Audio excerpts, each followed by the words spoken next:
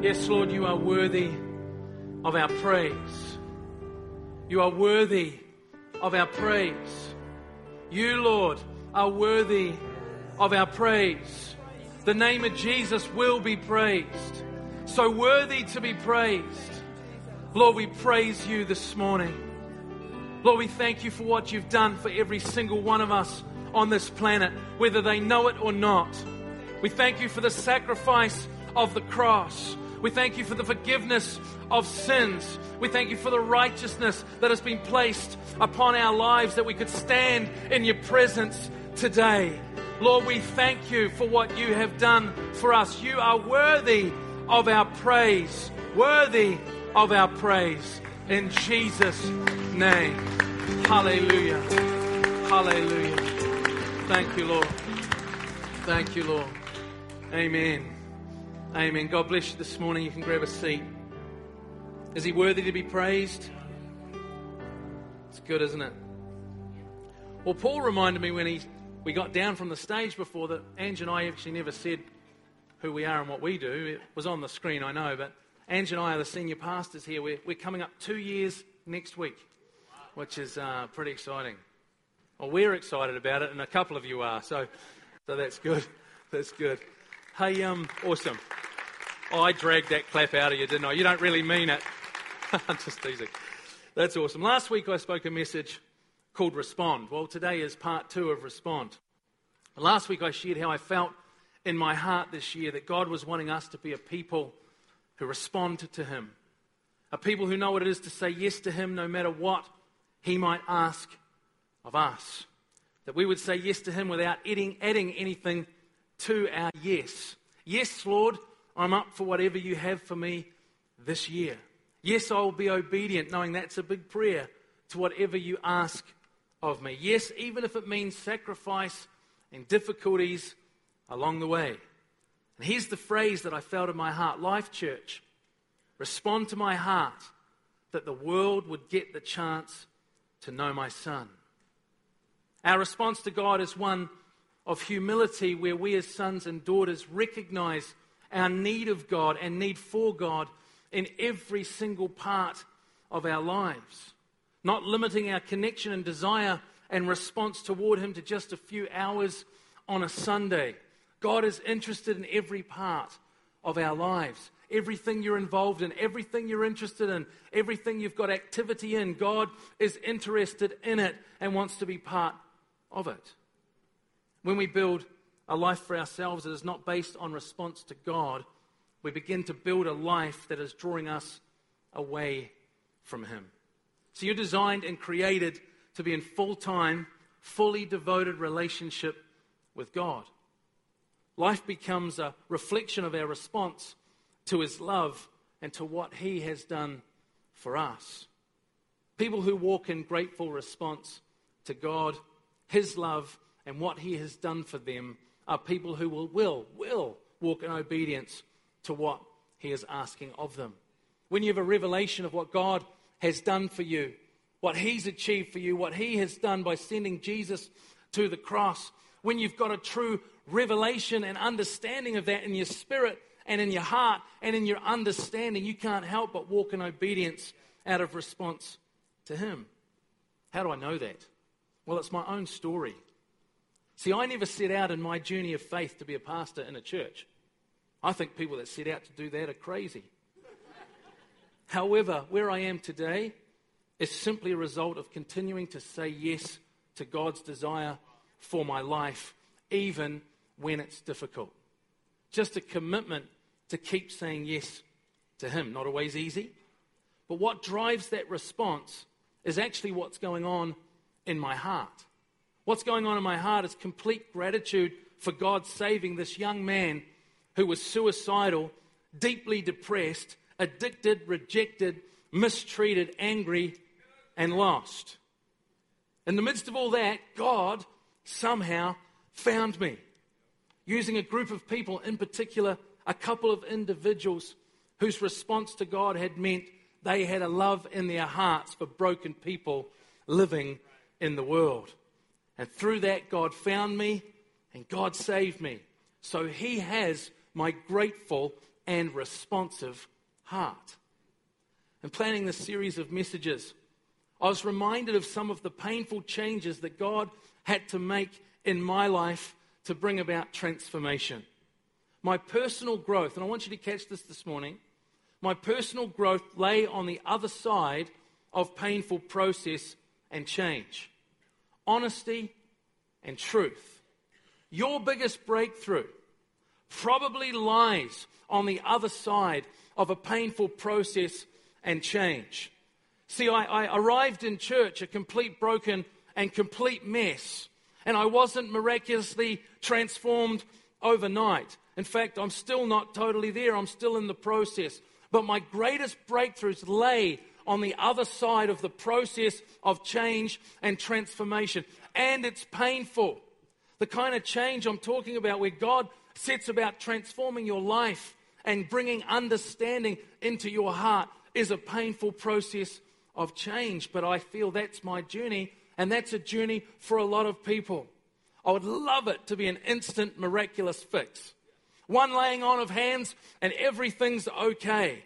But God is not afraid of the process of transformation or our pain. Why? Because He knows that He will stay with us in the midst of a painful process.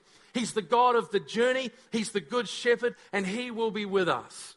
Some of you right now are at the beginning of painful process and transformation. Some of you are midway through. Some of you are a long way through. But God has never finished with our transformation because He's setting about making us become more like His Son, Jesus Christ. But all I had to do was give God my yes. Just my yes. But your yes is powerful. Your yes, God, I'm into the process. Yes, God, because I understand the depths of your love for me. Even though the process of change will be painful, I'm willing to be a part of it and to say yes because I know it's for my best. Because, God, you love me and I trust you completely. It's a powerful word, the word yes. Yes, God, I am ready for change. When you've received the grace and forgiveness of God, you live a life in response to Him. This year is about saying yes. And in that yes, we pursue God with all our hearts. I've had God had to change my life. And yes, as I said, it's been painful. But because of what God has been able to do, where He's been able to take me from and where He's currently got me at, I see the grace and forgiveness and love and mercy of God. And because of it, I'm willing to keep saying yes to the change that I need to have in my heart. Because I need to keep changing. And you do probably too, because we're not finished becoming more like His Son, Jesus Christ. As I said last week, the enemy, the devil, is working very hard at distracting you and shutting down your responsiveness to God. He uses disappointments, hurts, things that have happened to us, or the things that we've done, the faults and failures, sins and mistakes, and a whole lot list more of things. But he uses those to attempt to disqualify you and shut down your responsiveness to God. But God takes the same list of brokenness and failures and sin, and He turns it around and uses it for our good and for the good of everybody else who comes into contact with us. God takes your brokenness. It's not like God doesn't see it. God knows it's there, but God works with us in a process of painful transformation that will bring blessing not only into our lives, but into the many lives we have contact with. Let's take a look at a few verses this morning from the prophet Zephaniah.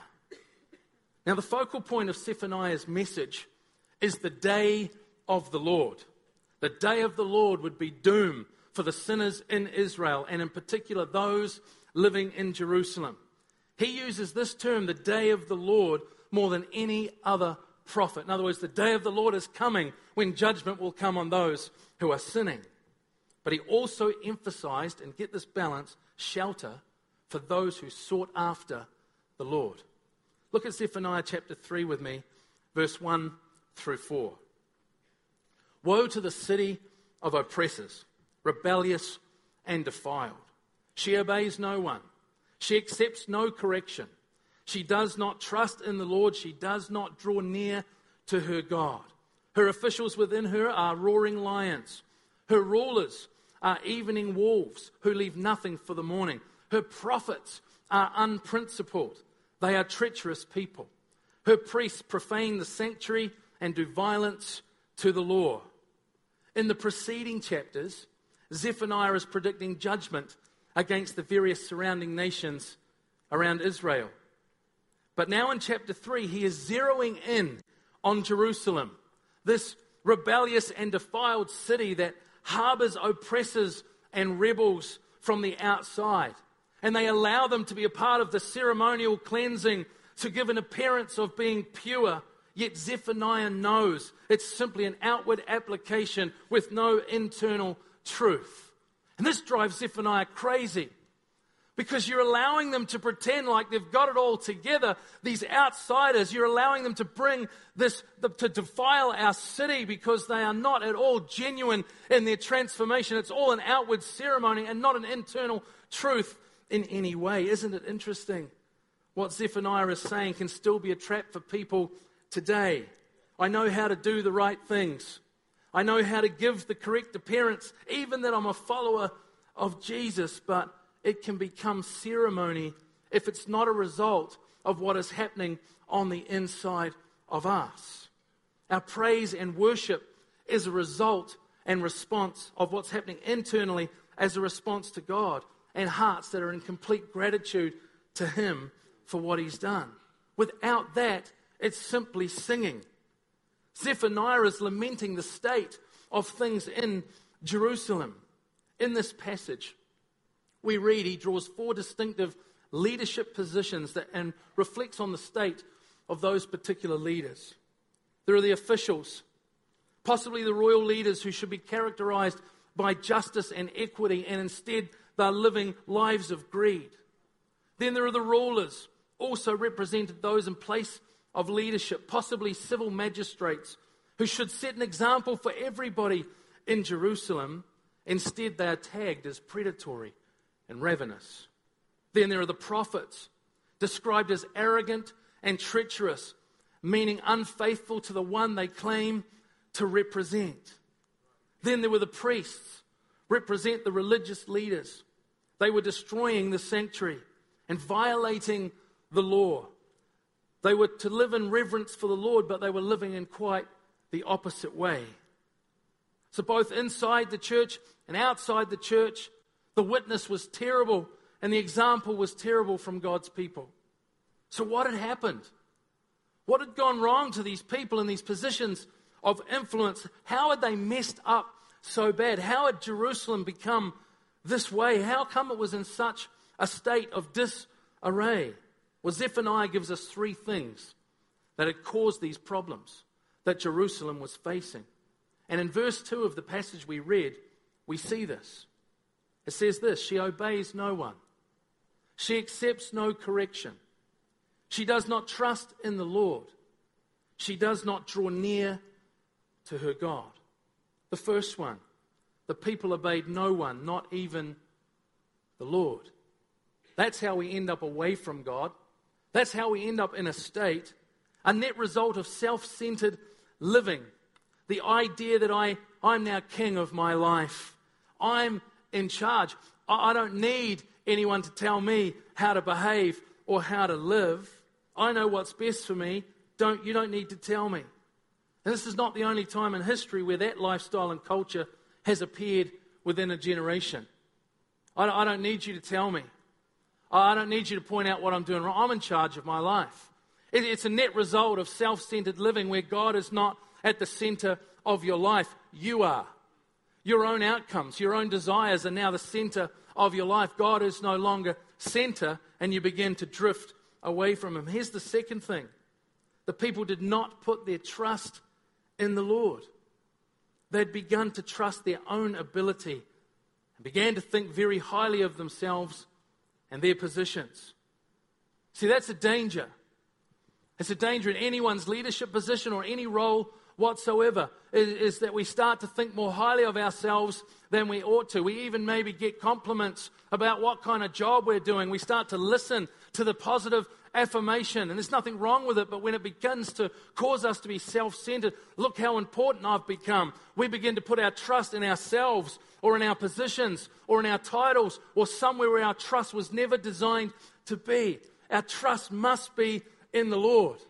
And what I love about what God can do is He can take ordinary men and women and do something significant with their life if they just continue to trust Him and just continue to say yes to Him. He uses ordinary, everyday people to do something significant, but that He would get the glory, not the people. But what happens in self-centered living is all of a sudden we like the glory. We like how it feels to be important.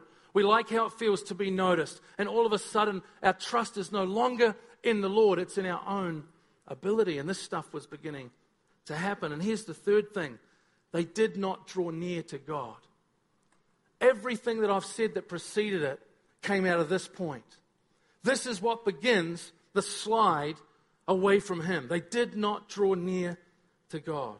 And yet He was the only one who could provide direction and guidance for their lives. You cannot live a life that reflects God's ways or releases His blessing to others or stay on track without drawing near to God. If you fail with this, you just end up with a whole bunch of nice ideas, thoughts, but no true understanding of what God has in store for you. We've got to stay a people who draw close to God and hear the voice of God and know how to trust in God, not in our own abilities, not in our own ideas, not in our own titles. Stay close to God. If we're not responsive to God and we begin to drift away from Him, what He had planned for our lives to happen through our lives won't come to pass. We won't achieve what God has set before us unless we stay close to Him. It's got to be the desire of our hearts to continue to draw near to God, both in the easy seasons and also in the really difficult seasons. That is the power of your yes. That is what it means to be people who say, God, I will say yes to you even in the darkest night.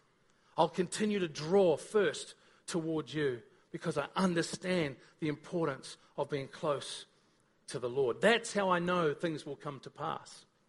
I think on my journey, and I go back on it, and I realize that it was the ability to say yes, to be resilient enough to go, it's going to hurt, it's going to be painful, it's going to be difficult, but am I willing to go through it? Now, I didn't go through it alone. It's not like there was some, hey, he's really awesome. God put amazing people around my life to support me in the journey. That's the power of Christian community. That's what I love about the local church. I couldn't have found Jesus and then never attended church and thought I could make it on my own. It was never going to happen. God put me in a community, a family of God that would bring support into my life, that would encourage, hey, you're falling over again. Come on, get back up and get close to God. Come on, follow God again. Come on, don't quit on your relationship with the Lord. Hey, where are you? I haven't seen you at church in 3 weeks. Come on, you got to get back to worship with God's people. Iron will sharpen iron. People will lift you up. I love the local church because it's part of the process that God uses to bring about your transformation. But our role in it is to keep saying yes. Yes, God, I will do it, whatever the cost. I threw all that in for free, by the way. Instead of walking in obedience, if we're not careful, we walk in disobedience. And maybe we're not even aware of it. We'll end up putting our trust in either ourselves or in someone or something else instead of completely putting our trust in God. God is looking for people who will pursue Him and who are responsive to Him, who walk in obedience to His will and give Him their yes, no matter what. This year, your yes is to look to God in everything, to chase after Him and respond to Him. God has great plans for your life. I know this without a doubt.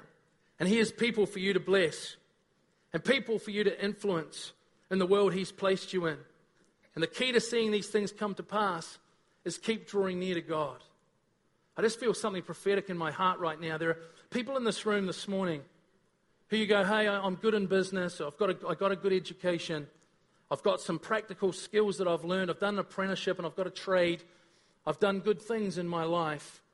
But when it comes to spiritual gifts, I'm just not really sure that I've got a lot to offer. You know, I don't have the gift of evangelism.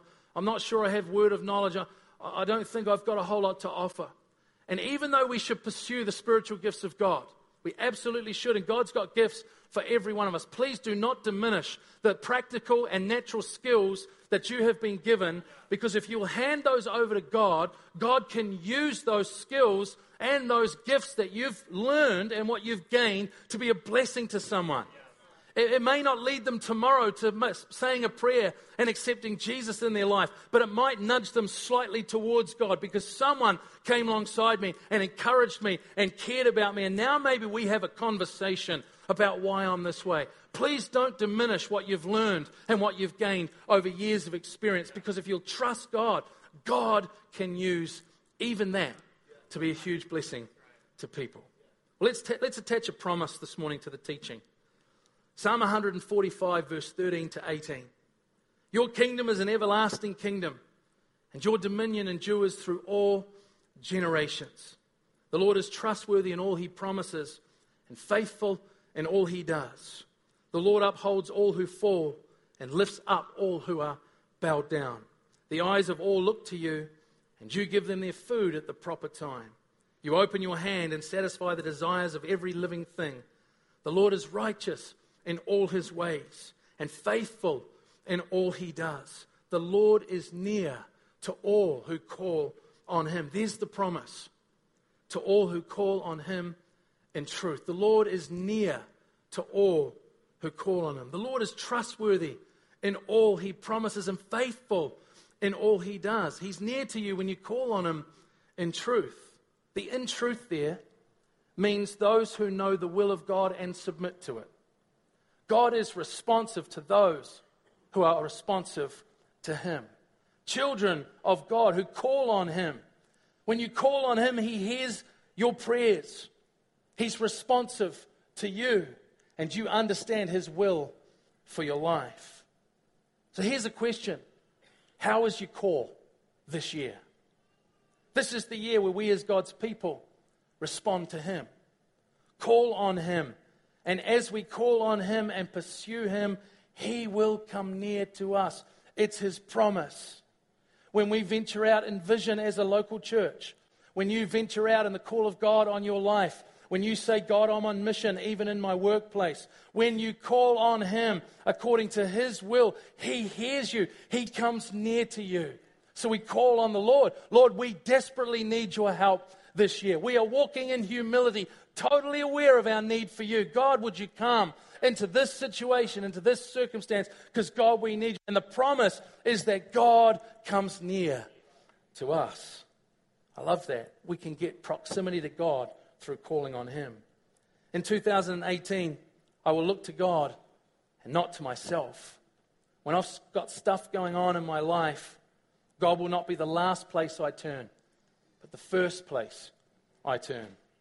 This week, my own son, I won't tell you which one. That doesn't work for us because we got one. I was trying to take that from the Bennetts who never named their sons, but I've only got one, so you can figure that out. Well, he had a little bit of a meltdown. We'll call it the wobbly of the year. He threw his toys out of the cot, and we had to get him some Toy World vouchers in order to replace those. He had one of the all-time great wobblies. By all accounts, it was a decent job. And he took off to his room. By the way, he doesn't do that very often. But he took off to his room, and later at the dinner table, he begins to tell us how he had gone to his room and he had read his Bible. And he had read the book of Job. Now, I wouldn't have said go and read Job if you're having a wobbly, but that's what he did. He then began to tell us how Job had been through so much loss of his family, his health, everything of value, and yet he continued to put his trust completely in God and had not given up on God. He said, Dad, even his own wife had told him to curse God and die. Things were bad for him, but he did not give up on God, and in the end he ended up far more blessed than he was before it all happened. Awesome, Caleb. I thought, that's so fantastic. Please never lose that teaching. Please never lose that revelation.